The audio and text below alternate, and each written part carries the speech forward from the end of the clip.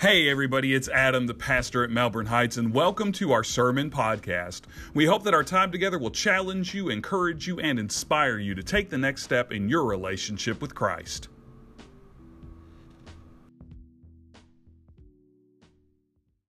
So in the weeks leading up to Christmas this year, we have been exploring different elements of what this season is all about through some of our favorite Christmas films. And this morning, we're going to touch on one of those great classics, one that you've probably all seen and possibly read along the way. This morning, we're exploring the message of Christmas through the story of how the Grinch stole Christmas. You may remember how that story begins. Every Who down in Whoville liked Christmas a lot, but the Grinch, who lived just north of Whoville, did not. The Grinch hated Christmas the whole Christmas season.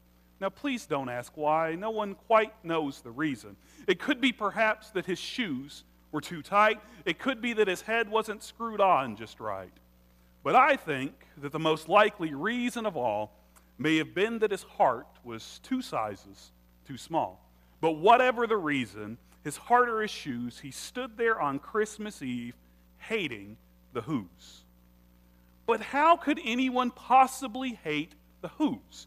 I mean, the Whos never did anything to the Grinch or to yous.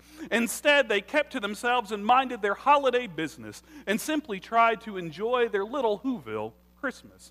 They enjoyed it with shrieks, with squeaks, and with squeals, racing around on their fancy Who wheels. They enjoyed it as they danced with jinglers tied to their heels.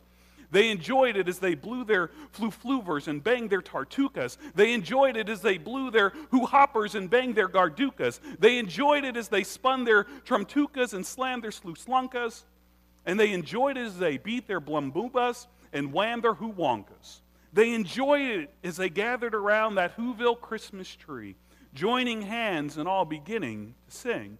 Fa who dores, da who dores, welcome Christmas, come this way. Fa who fores, da who dores, welcome Christmas, Christmas Day. Welcome, welcome, fa who ramus, welcome, welcome, da who damus. Christmas Day is in our grasp as long as we have hands to clasp. And how could anyone ever hate the cutest Who down in Whoville? A little Who was no more than 2 named Cindy Lou. A Who was so innocent and naive that she couldn't help but wonder why the Grinch dressed as Santa Claus was trying to steal her tree. But still the Grinch hated Christmas and the whole Christmas boom. No wonder Thurl Ravenscroft would famously croon, "You're a mean one, Mr. Grinch. You really are a heel. You're as cuddly as a cactus, you're as charming as an eel. Mr. Grinch, you're a bad banana with a greasy black peel. You're a monster, Mr. Grinch. Your heart's an empty hole. Your brain is full of spiders. You've got garlic in your soul. Mr. Grinch, I wouldn't touch you with a 39.5-foot pole." Now, before I get too caught up in the rhyme and rhythm of Dr. Seuss, I have to confess to you that after rereading the story and rewatching this movie and even seeing the newest film they just put out this week, I'm convinced that the Grinch gets a really bad rap about the way that he feels about Christmas. Now, I'm not saying that the Grinch isn't mean or that he's not a heel, I'm not saying that the Grinch isn't as cuddly as a cactus or as charming as an eel, because the Grinch is all of those things and more in the story. What I'm saying is that the Grinch gets a bad rap for feeling the same way about Christmas that a lot of us end up feeling about Christmas by the time December 25th finally rolls around. Now, it may hurt your feeling to be compared to someone who is best described with the 3 words that follow, and I quote, stink, stank, stunk. But if you stop and you think about what the Grinch hated about this season, you realize that you probably hate the same things too.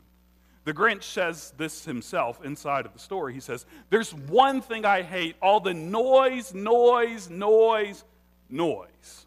Now, for the Grinch, he's talking about the noise that the Whos make while they're celebrating Christmas down in Whoville. But for us, there's plenty of other noise that happens this time of year that makes us feel a little Grinchy by the time Christmas comes around. Like all of the advertisements that you see on TV. All of the advertisements that you see trying to get you to buy something before Christmas rolls around, like Lexus. Lexus is probably the most famous advertiser for this because every year they roll out commercial after commercial trying to convince us to buy new cars with their December to Remember sales event. What I always wonder is, why does it have to be December to remember? Why is it never November to remember or September to remember? Why does it always have to be December before they start rolling out these incessant car commercials? Or Honda, over the last several years, Honda's been rolling out what they call their Happy Honda Days advertising campaign. And one of my favorite commercials that's come out through all of this campaign over the last several years is they have a commercial where the spokesperson asks, "Are you a millionaire?" No. Then you probably don't give people cars as Christmas presents. The implication being, so just buy one for yourself instead, since we know you're not giving them away. And if it's not enough for the advertisement to start driving you crazy, then there's all of the Christmas songs that we hear this time of year. Like the one about the snowman with the corncob pipe and a button nose and two eyes made out of coal. Or maybe you prefer the one with the three squeaky-voiced chipmunks where you keep hearing that one in the lead whining about wanting a hula hoop for Christmas this year. And it's not that we dislike songs like Frosty the Snowman and the Chipmunks Christmas song. What we dislike is that we have been hearing these songs on repeat in shopping malls and strip centers and discount stores since Halloween started rolling around. Months on end, Christmas song after Christmas song after Christmas song is playing. And if that's not enough, then you also have your fellow shoppers when you're going out and you're trying to purchase Christmas gifts this time of year. And when you walk out of your house, when you're headed toward the mall, you have to deal with all of the noise that surrounds that shopping experience, like the blaring horn that everybody seems to want to honk as you're driving around in a parking lot because you're either trying to get into their space, take their space, keep them from getting into a space, whatever it is. And once you make it past the shopping mall's parking lot, then you have to go into the store where you're going to hear other customers raising their voices with the cashiers, and heaven forbid that you walk by the display in every mall this time of year where Santa is set up, because if you walk by Santa's display, you are going to hear some poor mother or father scalding their kid because they're crying on Santa's lap, and they just paid for these Christmas pictures. There is so much noise that surrounds us this time of year that it's enough to make all of us a little crazy. So whether we want to admit it or not, we're all at least a little like the Grinch. Whether you want to admit it or not, we're all at least a little like the Grinch. There's just something about this season that makes our fists clench. The constant bombardment of noise in our ears is enough to drive grown men and little children who are only 2 years old to tears. The nonstop commercials and holiday ads are enough to make even the jolliest among us feel a little bit mad. But soon the noises of Christmas will all go away, almost as quickly as Santa pulling off in his sleigh. So the chaos, the stress, the turmoil, and anger will all soon be put away like baby Jesus in that nativity manger. But there's one man whose hatred of Christmas could have rightfully grown because his wife welcomed a child that was not his own. In spite of the shepherds, the goats, and the sheep, this poor man was completely out of place in the nativity creche. This poor man named Joseph, who was betrothed to young Mary, had every reason that first Christmas to feel pretty wary. But now, once again, before I get too carried away, I think it's time to take a break from Dr. Seuss and his obsessive rhyming ways. Instead, allow me to remind you of Joseph's story, as found in the Gospel of Matthew's account of Jesus' glory. Matthew tells us this in Matthew chapter 1, verses 18 through 25. He writes, "This is how the birth of Jesus Christ took place. When Mary, his mother, was engaged to Joseph, before they were married, she became pregnant by the Holy Spirit. Joseph, her husband, was a righteous man. Because he didn't want to humiliate her, he decided to call off their engagement quietly. As he was thinking about this, an angel from the Lord appeared to him in a dream and said, 'Joseph, son of David, don't be afraid to take Mary as your wife, because the child she carries has been conceived by the Holy Spirit. She will give birth to a son, and you will call him Jesus, because he will save his people from their sins.' Now all of this took place so that what the Lord had spoken through the prophet would be fulfilled. Look, a virgin will become pregnant, and she will give birth to a son, and they will call him Emmanuel. Emmanuel means God with us. When Joseph woke up, he did just as an angel from God had commanded him, and he took Mary as his wife. But he didn't have sexual relations with her until she gave birth to a son. Joseph called him Jesus. This is, of course, Matthew's story of Jesus' birth. And it's a story that's familiar to just about every one of us that's sitting inside of this sanctuary this morning. We know this remarkable story of how Jesus arrives in the world like it's the back of our hands. We know about the virgin who is found to be with child. We know about the man that she's betrothed to be married to. We know about the angels that seem to constantly pop up at just the right moment over and over again throughout these accounts. We know about the shepherds who are watching over their flocks at night, who are then visited by these angels. We know about the wise men who are traveling to Bethlehem from someplace far off in the east. We've heard this story so many times that we almost have it memorized. We know it so well that we can answer even the most challenging trivia questions about it. The story is so familiar, though, that we've almost stopped paying attention to it. We've almost stopped thinking about what it must have been like for a teenage girl to find out that she was pregnant. We've almost stopped thinking about what it must have been like for the shepherds to have angels appear to them out of nowhere in the middle of the night. We've almost forgot and stopped thinking about what it must have been like for these wise men to travel hundreds, if not thousands of miles just to try to see God made human. We've stopped thinking about what it must have been like to be Joseph as this whole story unfolds. Now, Matthew doesn't tell us a great deal about Joseph inside of his gospel, but there are two things that we should note that we learn about Joseph in this particular passage of Scripture. Now, the first thing that Matthew tells us about Joseph is that Mary is betrothed to Joseph. Now, preachers and scholars have spilled a whole lot of ink and spilled a whole lot of time trying to explain the differences between being betrothed in ancient Israel versus being engaged in 21st century America. So I don't really want to get too caught up in the details and get bogged down here, but I want to emphasize that being betrothed is more than just being engaged. In ancient Israel society, being betrothed meant that you were essentially married for all intents and purposes except for two things. You didn't live together and you weren't intimate with each other. Other than that, you were basically considered under the law to already be a married couple. The second thing that Matthew tells us about Joseph is he calls Joseph a righteous man. And when Matthew calls Joseph a righteous man, he means one of two things. He means either that Joseph has been following the letter of the law his entire life and is therefore righteous, or he is saying that Joseph has been following the intent of the law his entire life and is therefore righteous. But either way, what Matthew is telling us is that Joseph is a good, upstanding man. He's a good, upstanding Jewish man, and what his culture says is that as a good, upstanding, righteous Jew, that Joseph deserves to be rewarded for his righteousness.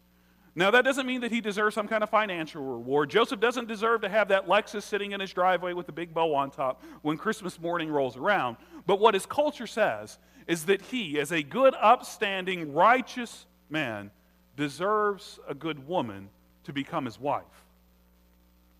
And Joseph seems to have found that woman in Mary. They were now betrothed to each other. Soon they would be legally and formally married, and their happily ever after would quickly begin. But then something extremely unexpected happened on their way to the altar. Mary becomes pregnant, and everything changes. Mary becomes pregnant and everything changes. Joseph was supposed to become a father, but not like this. Mary was supposed to carry his baby, not somebody else's. And with every passing day as Mary's pregnancy progressed and she reached different milestones, Joseph was constantly reminded that this baby that she was carrying wasn't his. When Mary came to Joseph and told him that she was with child, Joseph couldn't do what so many expectant fathers do and pick up that phone and call his mom and dad and say, guess what? You're going to be grandparents. As the baby grew and Mary started to show, Joseph couldn't do what everyone else in his culture would have been doing, every other man would have been doing, and that would have been striding around town with his head held high, knowing that he was going to continue on his family's line and lineage. When he placed his hand on Mary's stomach and felt that baby kick for the very first time, Joseph couldn't do what every other expecting father does and beam with delight over this life that was forming and growing. And even when the baby arrived with that one final push, when Joseph held him in his own hands, in his own arms for the very first time, the tears that he cried weren't just tears of joy, because that baby he was holding in his hands wasn't his son. Instead, the announcement of this child, the growth of this child, the first kick and the baby's arrival in this world reminded Joseph that he was not this child's father. So Joseph had every right to be mad. Joseph had every right to be angry. Joseph had every right to walk away from his betrothed Mary. He had every right to walk away from her unborn child. He had every right to shun this baby. Joseph had every right to hate that first Christmas. But instead, Joseph does the unthinkable. Matthew's gospel told us when he woke up, he did just as an angel from God commanded, and he took Mary as his wife. He brought Mary home. He made her his wife. And then he does something truly amazing. When Mary's baby is born, Joseph names him Jesus. Joseph names the baby Jesus. Now, naming a child doesn't mean a whole lot in our culture today. Sure, expectant parents will get together and they'll go through those baby name books and bicker back and forth until they arrive upon the perfect name. And sure, in our culture, we'll sit down with our families and we'll banter back and forth with our spouses and we'll try out and see how different names may fit. But in American culture, a name really is just a name. It's something that we put on a child before they enter into this world. But that's not how names work in Israel's culture. Naming means a whole lot. The names that pick out reveal something about the character of the person. But they also tell us something deeply about the ones who name them. When Joseph names Jesus, it means way more than just giving this child a name that an angel told them to give. When Joseph names this baby, a baby that was not his biological child, Joseph announces to the world that Jesus is his own. By giving Jesus this name, Joseph essentially takes the legal step of adopting this child and saying, "This child is mine. I have named him. I will raise him as my own." And with that one act, naming this baby, Joseph took Jesus as his own son. With this one act, Joseph showed all of us what the first Christmas and every Christmas is really all about.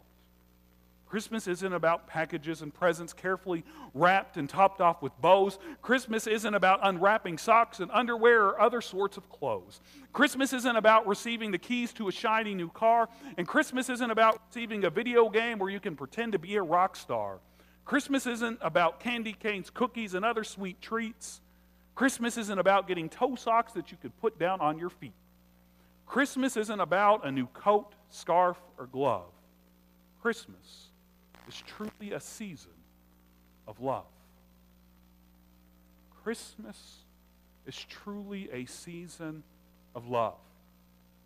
And even though he was a monster covered with fur that was green, even the Grinch managed to learn what Christmas really means.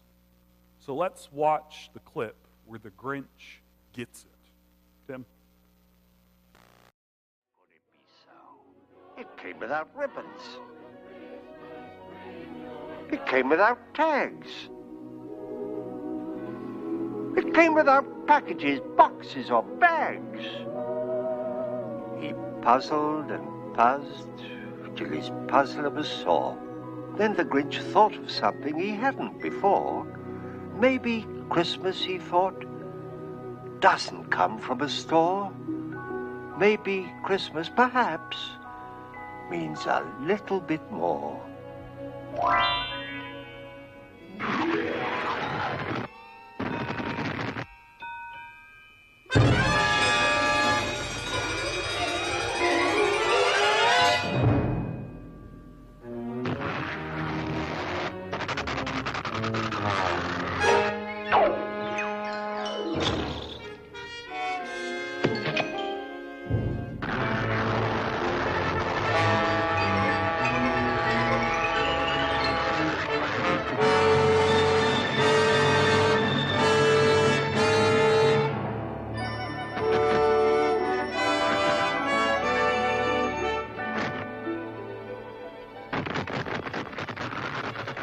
What happened then? Well, in Whoville, they say that the Grinch's small heart grew 3 sizes that day. And then the true meaning of Christmas came through, and the Grinch found the strength of 10 Grinches, plus 2.